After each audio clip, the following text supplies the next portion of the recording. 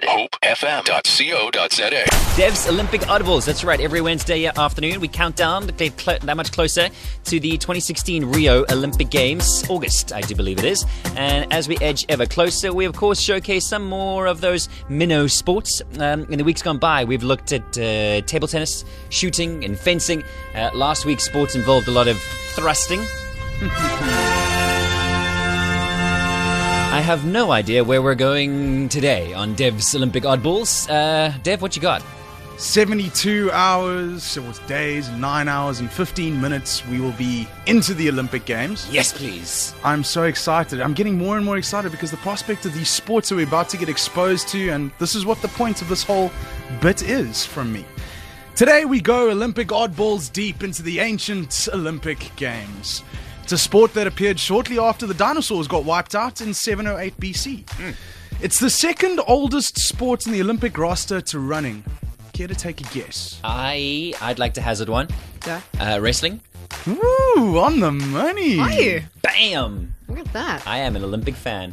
When the modern games began in 1896 in Athens, it was the focus of those games, so it was the most important sport to them because if you think about the Olympic Games, it mimicked what humans did back in the day. So we used to run to get away from animals, Yep. and then when you decided to stand and fight, you wrestled them. Yes, Yeah. yeah. That's the Makes that's sense. the natural Yeah. evolution. It took the form of Greco-Roman wrestling. It skipped the 1900 games. I'm not sure what that reason was. I wasn't able to find out. It came back in 1904 known as wrestling and included weight classes. Wrestling could end up being the only sport that requires participants to be of amateur status. The other used to be boxing, but since this year's games, they're considering letting professional fighters be eligible for Olympic Games boxing. So, once again, Olympic wrestling seems to be the only amateur sport. Leading nations. Who do you think excels the most at wrestling? Russia. Is it?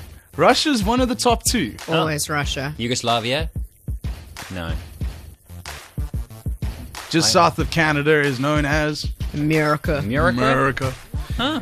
The Russians have won the most gold medals, 62 to be exact. The USA have won 50, but the USA lead overall with 125 medals across gold, silver, and bronze. Wow. That's interesting. Russia close behind on 116. Did you say Yugoslavia or Bulgaria? said Bulgaria. Yugoslav. Bulgaria. Yeah, I did. Bulgaria I are in third with 84 medals, so you're kind of right. Well done, Shauno. Thank you very much. You liar. Second time around.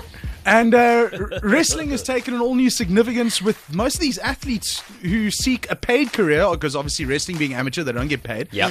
as mixed martial artists in the UFC, the Ultimate Fighting Championship. A lot of these guys end up getting big money.